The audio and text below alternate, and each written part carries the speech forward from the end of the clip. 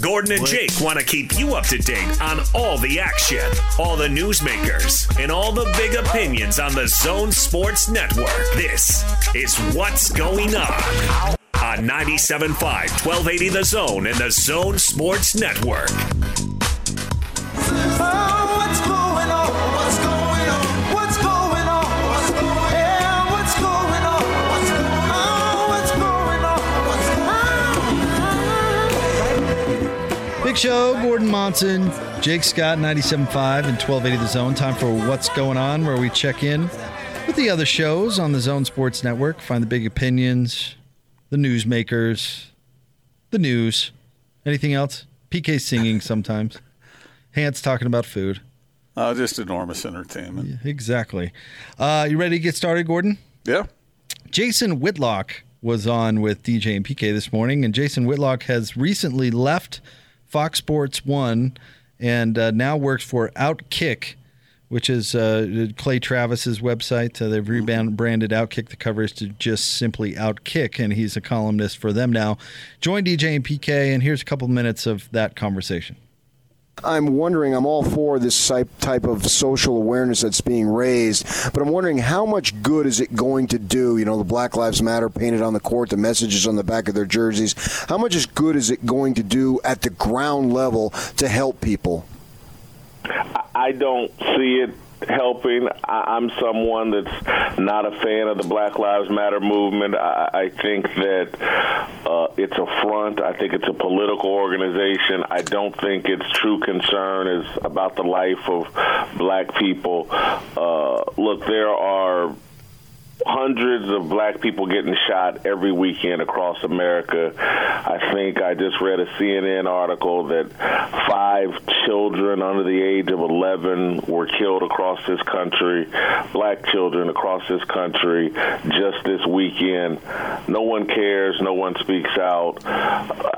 Listen, I had a cousin killed by police violence in 2012 in Indianapolis, Indiana. The issue that they allege to be concerned about is one that hits home for me.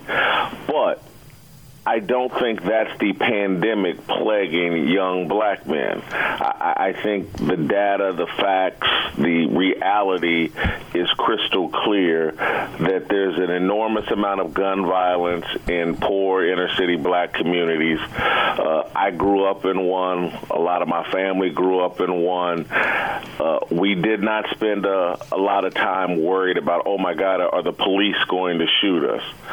We worried about the young men in the neighborhood that were involved in gang violence. That's what the real killer is and the real issue, and there appears to be no focus or energy on that. The stats, the reality is that you're just as likely to be killed by a bolt of lightning as you are by the police.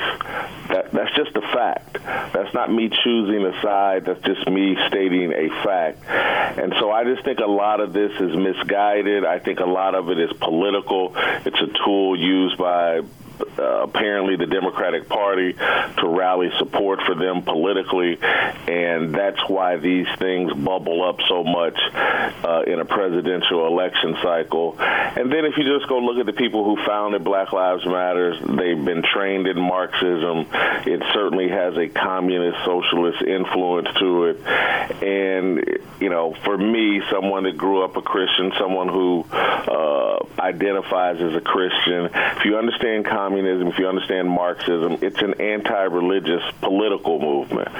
And so I'm just not comfortable with Black Lives Matter. I think that LeBron James and a lot of the athletes, particularly the Nike athletes, use Black Lives Matter as a tool to promote Nike's agenda. Nike is heavily dependent upon China and, you know, cheap labor in Asia.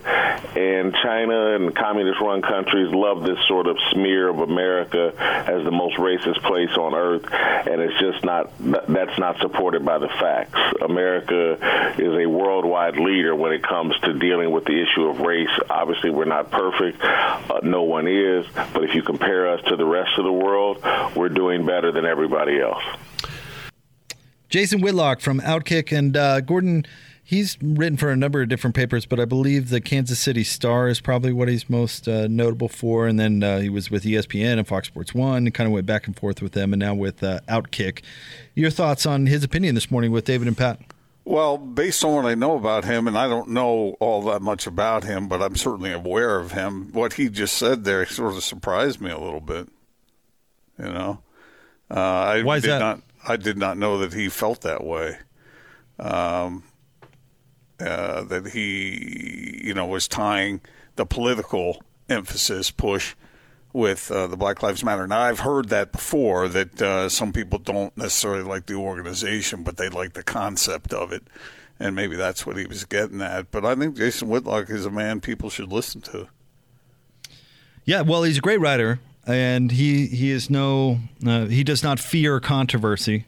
And I thought the whole interview actually with David and Pat was very good today. I would encourage you to go to 1280thezone.com and give it a listen. And I'm not necessarily 100% in lockstep with Jason's opinions, but it's a well thought out perspective, and I think that's what he was getting at is the organization Black Lives Matter, as opposed to, he used the word movement, but I think there's some clarification there, because the organization does have some pretty extreme. It has a very extreme platform.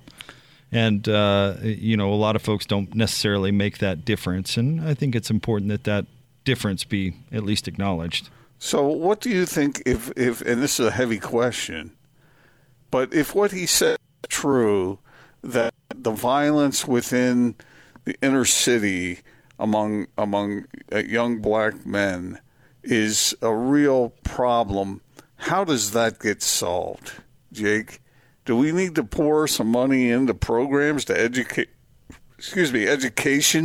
to help people advance their opportunities economically, so that this kind of despair doesn't push people in these directions?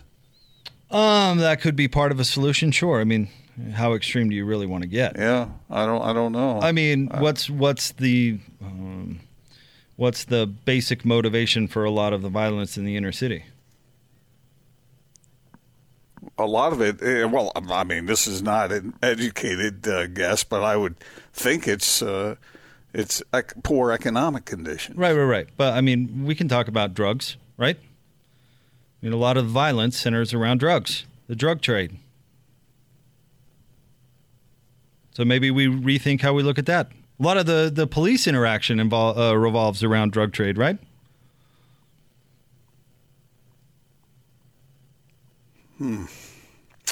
Jason said that you're more likely to be struck by lightning if you're a young black person than to be killed by the police. Is that what I heard him say? Mm-hmm. Well, he cited a Washington Post report, and I guess they're tracking this statistic, which is oddly not really been tracked all that well over the years. But the Washington Post, what did he say? In the last year, 9 unarmed black people were killed by police. I believe that's the stat he was citing. Well, this country has some problems that it needs to find answers to. And if that is the case, if we have that kind of violence, and it seems, I don't know what the specific numbers are, but there's got to be a better way. There's got to be a way to approach that problem and look for better answers. By the way, that's not an accurate statement by Jason Whitlock, because the odds of being hit by lightning are 1 in 7,000. And the odds as of August last year of a black man in America dying at the hands of police was 1 in 100,000. So he's off by 600,000. That's not an accurate statement by Mr. Whitlock. I'm sorry, it's 1 in 1,000. I was going to say 1 not 100,000. So he's way off. That's not even close to accurate. Well, regardless, I mean, that was his opinion. So, but you said he was citing the Washington Post. Mm-hmm. And they said that you're more likely to be hit by lightning? No, they said the 9. There was 9. Oh. In a calendar year, there were 9. I see. They had unarmed black people who were shot and killed. They had a bookend, start, and end of that figure. Mm-hmm. Okay. So, there you go. Jason Whitlock, you can listen to that whole interview, 1280thezone.com. with DJ and PK. Hey, Jake, why don't we just solve all the country's problems right here, right now, in the next couple of minutes? I don't think that's possible, Gordon. That's why sometimes it's a little uncomfortable delving into these sorts of things. But quitters. You got something better to do? Well, it's better than Jake and I yelling at each other, me taking one extreme view and him taking the other extreme view and getting nothing done. I don't know. Right? I kind of have fun when we do that. That's at 450. Yeah. I kind of think those are our most productive moments. We're not in charge of fixing the government, and the country. Didn't you threat to run for office the other day? I just think he said threaten. He said maybe I should run for. Or no, he said should I run for office? That's what he said. And you've turned it into him threatening to run for office. If you're not good, I'll run for office. You get your stuff together around here. Then you'll be sorry. I'm way too moderate to get elected around these parts. In what sense? Because I'm all in favor of a moderate approach to things, and it seems like I said, people around here and a lot of places like to line up in the extreme margins. That's not a moderate take. And I think, isn't your district represented by a Democrat in I don't know, the state house? Wait, you don't know? No, I don't. Oh, okay. All right. Let's move on to Hans and Scotty. This was a great interview by those guys because I think this perspective, talking about life without college football, Gordon, and finances and, what's at stake. Well, let's look at someone like the Big Sky. And Hans and Scotty had their commissioner on, Tom Wistrcill. Am I saying that right? Wistrcill, who was on and talked about the likelihood of college football this fall in the Big Sky. As the commissioner of the Big Sky Conference, do you believe that it is financially possible for you to play out an entire season without a single fan in the stands? Financially, yes, we can make it work. It's very difficult for some of our schools who rely heavily on that ticket revenue. I guess the way I think about it in terms of putting it from our president's standpoint is, are they going to allow students to come back to campus? And if the answer to that is no, well, then we won't be playing college football. If they'll allow some students to come back to campus and some fans in the stands, then I think we can play college football. But financially, it is a huge hit to our schools if we can't sell tickets. And so then we have to consider, what are other alternatives? There comes kind of that point in time that seems to now to be kind of heading towards around that 1st of August, which is around the time frame when all of the college football teams would be reporting to campus. That's the decision time of can we go ahead with regularly scheduled fall football? And if the answer to that is no, then it becomes, do we move it? Do we start in October? Do we push it back to the spring? And then that opens up a whole other can of worms about moving it to spring. But if the trend continues and it's the first week in August and it's still trending negatively, then we really have to make some really hard decisions about playing fall football at all. I don't know how much time you've even looked at it or considered it, but let's talk about those two options you've thrown out there. I imagine the October start time's certainly a lot more doable than spring, but can you make a spring season work in football? Well, it would be very difficult. Now, at the FCS level, which we're at, we play, FCS football. We go into a tournament. We play for an FCS championship. And so, we'll have to obviously work with the NCAA in coordination with this because if we're stopping football for the fall and we're supposed to play an FCS championship in early January in Texas, can we move that to April or May? There might not even be that option.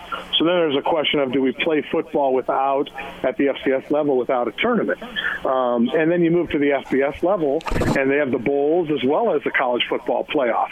And what would happen there? Could you move all of those events? I have a hard time believing that all of the things I just mentioned could be coordinated into a spring. I don't think you just cut and paste, August through December into January through May. I mean, it just doesn't. There's too many logistics there for me to make it work. But saying that, Could we have a football game in April in our conference where Weber State's playing Southern Utah? Sure, we could. Now, at the end, what are they playing for? I don't know. Could Utah be playing UCLA on a Saturday in April? Yeah, they could. So you could play games, but then it's back to what are we playing for and what type of a schedule could we put together? So there's so many other complicating factors that go into it because it's easy to say, well, let's just move it to spring.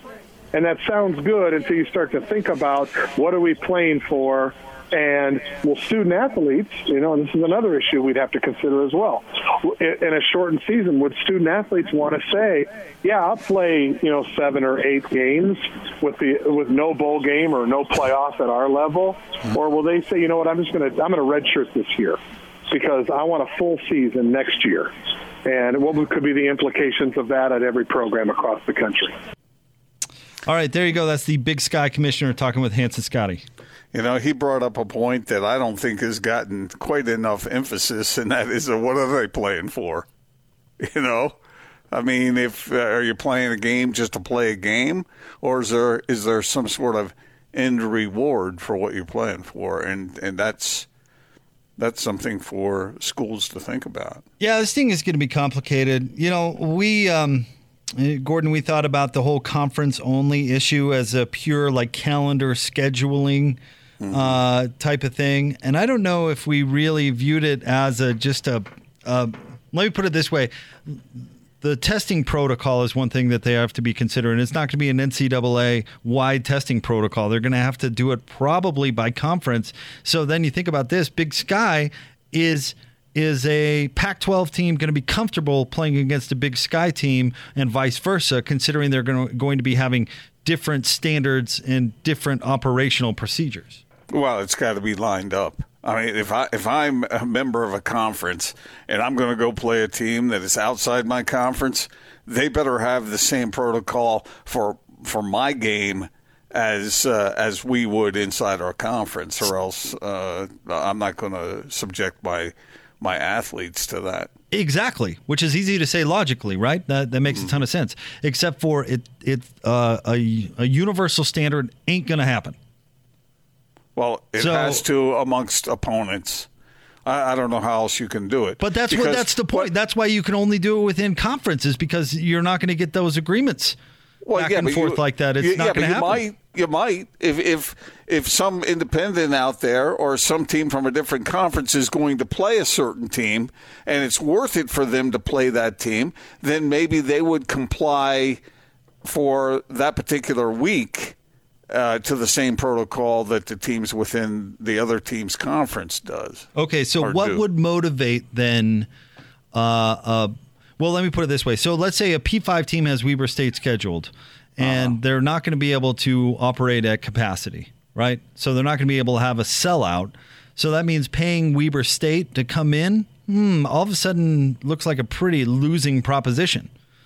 So all of a sudden you can use a pandemic as an excuse to not play that game. Well, let's back this whole thing up. Why do those types of teams play a Big Sky team in the first place? To get a payday and a warm-up game.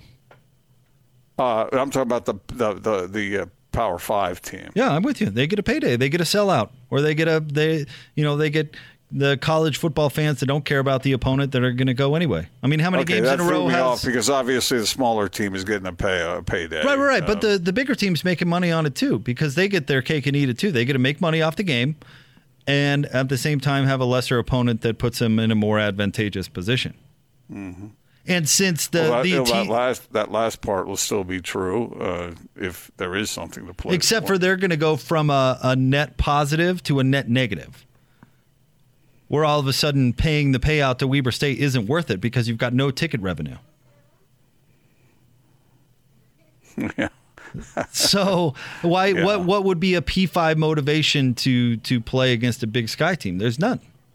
Why not just get rid of all non-conference, play where you don't have to worry about the standards of the other teams, and just play your own people? Well, it depends. If you're going to play a full season, then you get another W. Okay. If that means but we're likely not going to see a college football playoff. So what does another W do for you? Yeah. Well, that gets back to what the commissioner was saying. That what are you playing for? Right. Well, in the case of the Big Sky, you're playing for the gate. And if you're not getting any gate, what's the point? I've grown increasingly more skeptical. Maybe they'll find a way to make this work, but I just don't know. I know that there are certain programs that will be extremely motivated to say, hey, look, we got 1,000 students coming to class, and so now we can go ahead and do this. And if that's the case, then it's kind of a ruse. But this is getting extremely complicated, and it seems as though there's still time to get some of this stuff worked out. But we haven't even gotten to the second wave that some of the experts have predicted. So I don't know, Jake.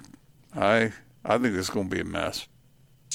Well, it's already a mess. I mean, let's be fair. Because I know, but there's still a hope out there that somehow it'll get put together. But I don't know. If I were a betting man, I'm not sure that's the way I would bet right now. But so the way we've looked at the NBA, Gordon, I think is the way college football is going to have to look at itself. I mean, what can the NBA pull off? What can they do? Mm-hmm. And is that good enough? And that's up to somebody else's judgment. What college football, what they can do is maybe pull off a conference season. Maybe that will satisfy the needs for safety. I don't know, because what the needs are, Gordon, are going to be really different in the SEC than they are in the Pac-12 for a variety of reasons, which we've talked about quite a bit. So how do you have an SEC team play a Pac-12 team? I just don't think you can. But you can have a Pac-12 team play against another Pac-12 team, possibly, because you have the same standards when it comes to safety. But why wouldn't the Pac-12 and the SEC have the same standard? Because the NCAA doesn't have the authority to create or enforce such a policy over college football. But isn't that something they could get together and say, hey, let's standardize this? I doubt it. No. Because what the SEC wants, okay, so what the NCAA comes up with likely will never please the SEC. They're going to say, we're the SEC, we'll do what we want, and will likely never be good enough for the Pac-12. Well, yeah, but come on, is that really that difficult? Yes. Because if you have the best interests of the student athletes in mind to begin with, then why if one league says, okay, this is what we want to do, and we're going to have a team from our league play a team from your league, which is going to probably be a pretty big matchup, which means it's going to bring big TV dollars, wouldn't it be worth it to align that? I don't think you're going to get everybody to align that, because what's in the best interest of the student athlete in the university is not the same depending on who you talk to. Your standard is different from Austin's, let alone the SEC standard being the same as Pac-12. And I'm just saying a point. I'm not saying your standard or Austin's being extreme one way or another, but we're all viewing this thing differently, let alone having some national across intercollegiate athletics when we're dealing with hundreds and hundreds of programs on having something as consistent. Let me just put it this simply for you. What Weber State and the Big Sky can actually afford when it comes to safety precautions and what the SEC can afford, totally different. So if the SEC's, let's say, they're requiring their schools to pay $10 million to keep its student athletes safe from the coronavirus. Well, there's no way the Big Sky could ever do that. Well, right. Never. I mean, if you're comparing the Big Sky to a Power 5 conference now. But that's the point. How do you have a universal standard? You've got a huge discrepancy, but I'm talking about if you have two power leagues that are at least in the same ballpark. So now we're forgetting about the Mountain West Conference and BYU? Well, it might be. I don't know. Well, BYU has the money to do what needs to be done in order to play their games, I think. But if you have a P5 national standard, that's not going to include BYU. I know, but they can live by the same standard. Who are they going to play? What do you mean, who are they going to play? They'll play all the teams on their schedule. So if you're saying you've only got a standard across Power 5, that means only P5 leagues can play each other. Or someone who's willing to live by that same standard. So, but at that point, you'd have to pretty much okay. All right. I think this is so much more complex that it's just impossible to pull off. We haven't even thrown in the local governments and what the requirements are going to be there. Yes, let's throw that in. So how would you have a national blanket standard for all of these both private and public universities? Impossible. But you know what is possible? You could get a shared standard in a conference. You could. I think that's subject to the same difficulty that we just talked about. On a much smaller scale. State to state. On a much smaller scale. I mean, California might have a whole different thing than the state of Washington. Well, or the state of Utah. But they're most certainly different than the state of Georgia. I'm not sure it's going to be that much different. I don't know.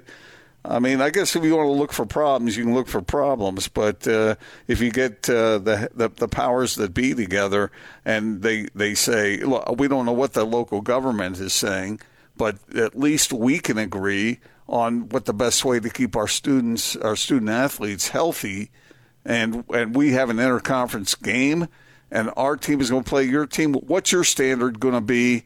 And let's see if we can align these two standards, so that the game can be played and we can both make some money off the TV receipts. How many 1A college football programs are there, Gordon? 132? Does that sound right? Maybe something like that. Something in those. I think it would be a lot easier to get 12 universities on the same page as opposed to 132. Well, and we're talking about, if you're talking about a Mountain West team that may or may not be all that motivated to play teams from Power 5 conferences, okay, you got to make that decision for yourself. But if you're a team like BYU, for instance, or Army or whoever, then they have to make the decision: are we going to live by the standard of the teams that we play? Because that's what would be the concern. And if you can do that, if you can afford to do that, then if the local governments work out, then you're set to go. What if one football program, Gordon, feels like the definition of keeping their players safe is eliminating altogether doubles ping pong? Saving the lives by eliminating doubles ping pong. Yet the other university, they feel that the appropriate standard is as long as you don't have a fever, you're good to go. Well, I was thinking. So how do you bring one to the other? It's impossible. Impossible. Well, that's a dumb scenario. Come on. What you would be looking at more would be how often are you testing? And that's something that you could align. We're playing ping pong. So what if one university's we test every half hour, and the next university's is we don't test at all? They're not gonna. Then you can't play. But exactly. If BYU wants to play Power 5 teams, then they go around and say, okay, what's your league standard going to be? We're going to live by that same standard. What if it's not good enough for BYU?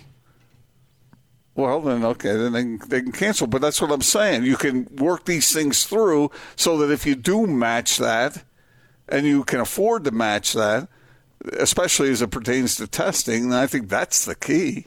So now you've got BYU who has all this motivation to salvage a game, and yet the opponent's standards aren't quite good enough. Now you have to recklessly cast your players into an unsafe environment? Come on. Yeah. Come on. I don't know. Well, they have to make that decision for themselves. But I guess my jumping off point and the foundational level on this whole thing is that you would think that people who are organizing these things would have the student athlete's best interest in mind at some level.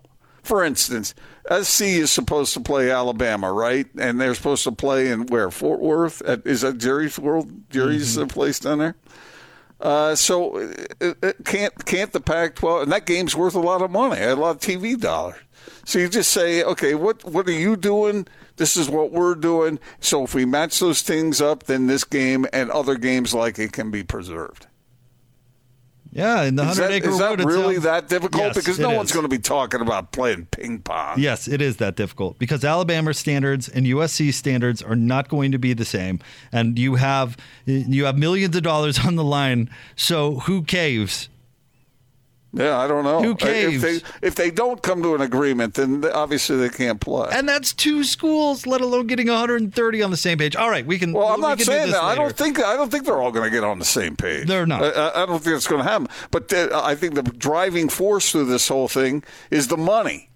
And if your program generates enough money under normal circumstances, and you've got the resources to test at the level that needs to be tested at, then you can go forward with it. And that's why a conference like the SEC, you would think that those teams would have the resources to test enough so that the standard would be high enough for whatever the Pac-12 wants to do. All right, so for the 10% of schools that can afford to meet that standard, then have a great football season. No, it's more than that. How many Power 5 schools are there?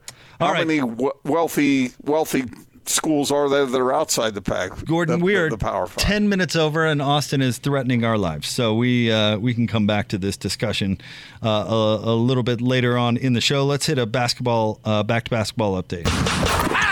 Basketball is back. The Zone Sports Network is keeping you up on all the latest news with the Utah Jazz and the NBA. This is a back-to-basketball update. Oh, he never looked at the net. Presented by Zions Bank on 97.5 1280 The Zone and the Zone Sports Network. The Jazz scheduled to leave for the Orlando bubble coming up tomorrow. Rudy Gobert had a media availability over the weekend. He talked about his happiness with this franchise. So first of all, I'm really happy in Utah. I love living here. I want to win, to be honest, as long as I feel like we can win and we have a group win the things we've been building over the years. It's something that you don't see anywhere else. And that's something I take a lot of pride in. Yes, it's not perfect. Yes, a lot of things happen. I still don't take nothing for granted. It's a great situation for me individually, for my family. It's something that in the future can still be great for myself. So no, I don't plan on leaving right now. I plan on winning a championship with Utah. And of course, things evolve, things change. But as of today, I don't even think about the extension or the money. I just think about being healthy first, mentally, physically, and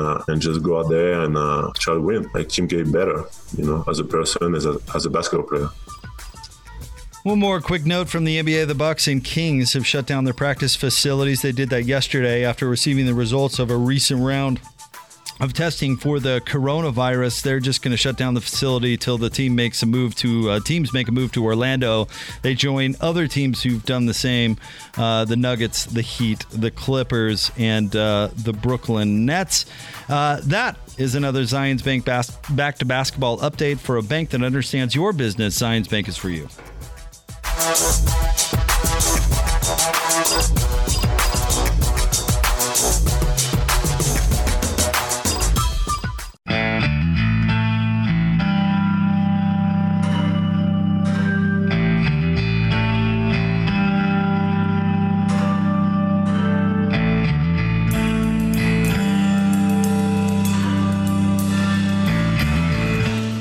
Big show, Gordon Monson, Jake Scott, 97.5, 1280 The Zone. Thank you very much for your making us part of your day. Some further details coming out about Patrick Mahomes' 10-year deal, Gordon. According to Adam Schefter, says compensation update, Patrick Mahomes' 10-year extension is worth $450 million, according to sources. The injury guarantee is $140 million per source. He adds the contract does not contain language that ties its value to a percentage of the salary cap. Richest deal in sports history. How much was the richest baseball deal?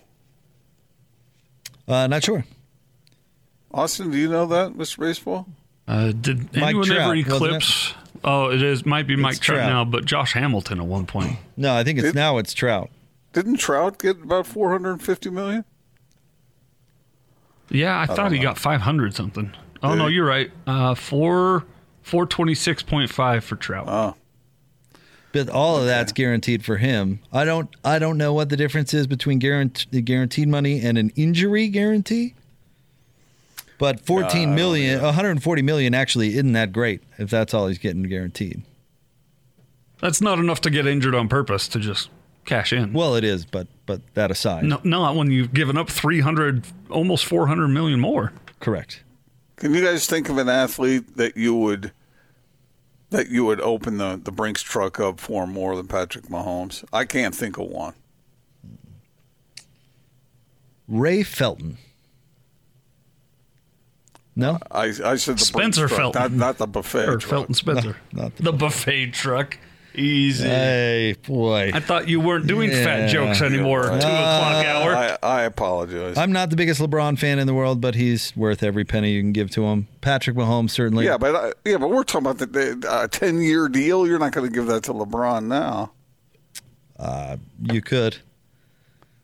I mean, that's essentially what Nike did. They gave him a lifetime deal. You can't pay LeBron enough. You just can't. I mean, he affects the economic status of the whole market that he's in. My question was it required a younger athlete. Why? Just because of the 10-year thing? You're so hung up on the length. I can't think of one.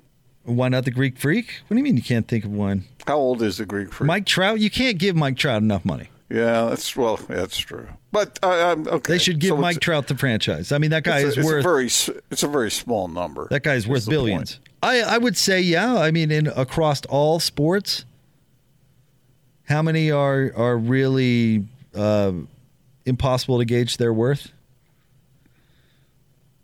Is there another one in football? Tom Brady was that at one point, but is he that anymore? For Mahomes, it's going to. I think this whole thing is going to accelerate over time. I mean, and it depends on how his team performs, and that's the tricky part to the whole thing is putting the pieces together so that because Patrick Mahomes, he's already made himself what he is, but in order for his legacy to grow to these gargantuan sizes, he's going to have to win more championships. Well, we'll see. I mean, they're not going to pay anybody else on that team much, so. Which brings up another question: which would you rather have, championships or the big pot of dough? If you couldn't win because you were hogging all the money, would you hog all the money? Oh, give me $450 million. Are you kidding? That's not even a question. Okay, but how about $300 million and spend the rest of it on the rest of the guys who are up front protecting me or catching my passes? Well, that's what Tom Brady did, so that's one way to go. I don't think somebody's required to do that. I know. I'm not saying they're required. It's a philosophical question. That's why I asked you what you would rather have. I'd rather have less money and win games. Because losing sucks. And I think a lot of those guys are $100 million sucks? Come on. Stop it. Jake, if you've got $300 million, is your life really going to improve that much more having $400 million? Yeah. Mm-hmm. To the point where you would want to get your head beat in because you don't have an offensive line in front of you because you're not paying anybody because you're hogging all the money. You're making almost $500 million. You would sacrifice $100 million. You're crazy. Why don't all these billionaires just stop once they get to, $100 million? You know what? That's enough. Because they're not operating under salary cap restrictions. So then it's Patrick Mahomes' responsibility to take less money out of some nobility? Come on. No, not out of nobility. It's because he wants to put W's every week up on the board. He doesn't want to get his head kicked in and lose another game. Jake, come on. You can't dismiss that just like that. You just dismissed $100 million. Yeah, but he's got $300 million. You dismissed. You can't dismiss do you want to build a career? Do you want to build a career on a bunch of losses every year? For $500 million? Yeah, I don't care. No, Joe Flacco lost a lot of games in Baltimore, but you know what? He made an awful lot of money. He didn't make $300 million. No, but at the time, he was the highest paid quarterback. At the time, he was in the same position as Patrick Mahomes. Not anymore. So what? His generation is $100 million. Is it really that Stop. difficult for you to understand the argument that I'm building here? Yes. That you would. Okay, so let's say that you're going to get $400 million, but you're going to win 4 games every year.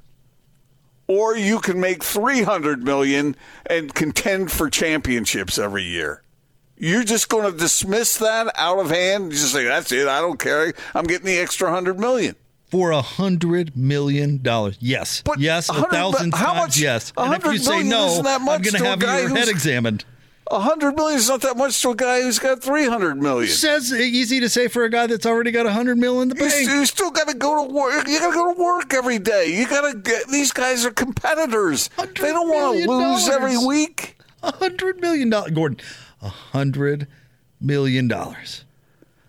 Jake, if I gave you $300 million, you couldn't spend it all unless you bought a yacht. I would want more. Because it's $100 million. You are insane. We need to get you in for psychiatric care. Do you know what it's like to be an NFL quarterback and win 4 games every year? Don't for the care. Next 12 years. Would not care in the slightest. Yes, you would care. Because you're putting your Jake Gordon. I have talked to so many athletes through the years, and they hate losing. It sucks. $100 million hate. And if you're winning 4 games every single year for the next 12 years, that would absolutely. And they pour their heart and soul into this stuff. They're working their tails off, and it just seems like that would be extremely frustrating to win 4 games a year. Mountain America Market Update coming up next, 97.5 and 1280. So put your hands together and please welcome. This is Utah's best sports radio. Guess who's back? You're listening to The Big Show with Gordon Monson and Jake Scott. Tell a friend. Presented by Mountain America Credit Union. Guiding you forward on 97.5, 1280 The Zone and The Zone Sports Network.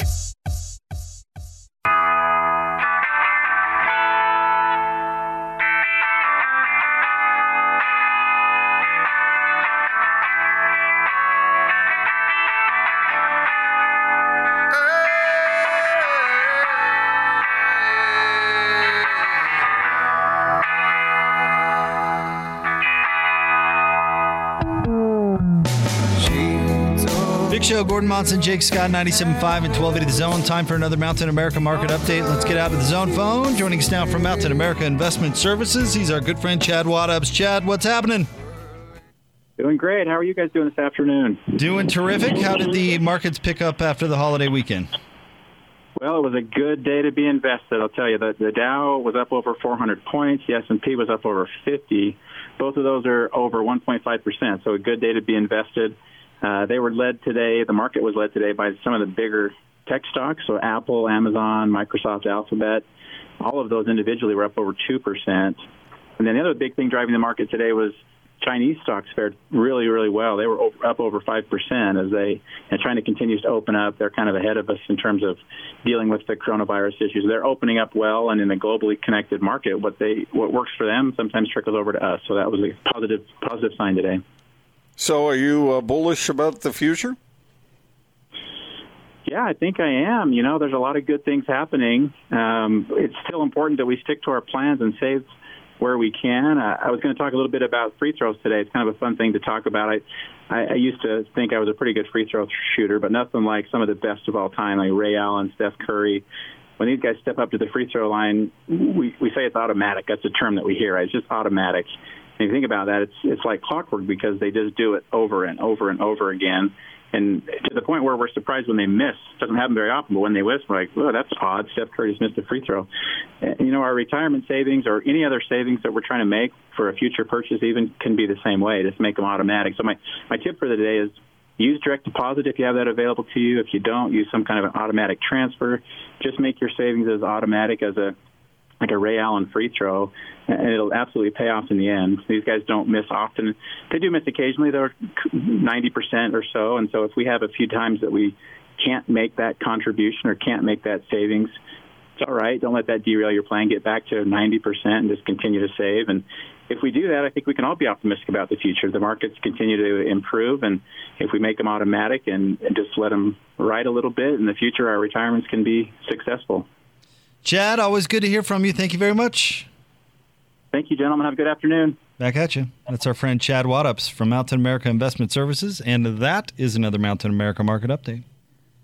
The investment products sold through LPL Financial are not insured Mountain America Credit Union deposits and are not NCUA insured. These products are not obligations of the credit union and are not endorsed, recommended, or guaranteed by Mountain America or any government agency. The value of the investment may fluctuate. The return on the investment is not guaranteed, and loss of principal is possible. All right, Gordo, we're going to talk to our friend Chris Mannix from Sports Illustrated. Your Daily Assist is next, 97.5 and 1280 The Zone.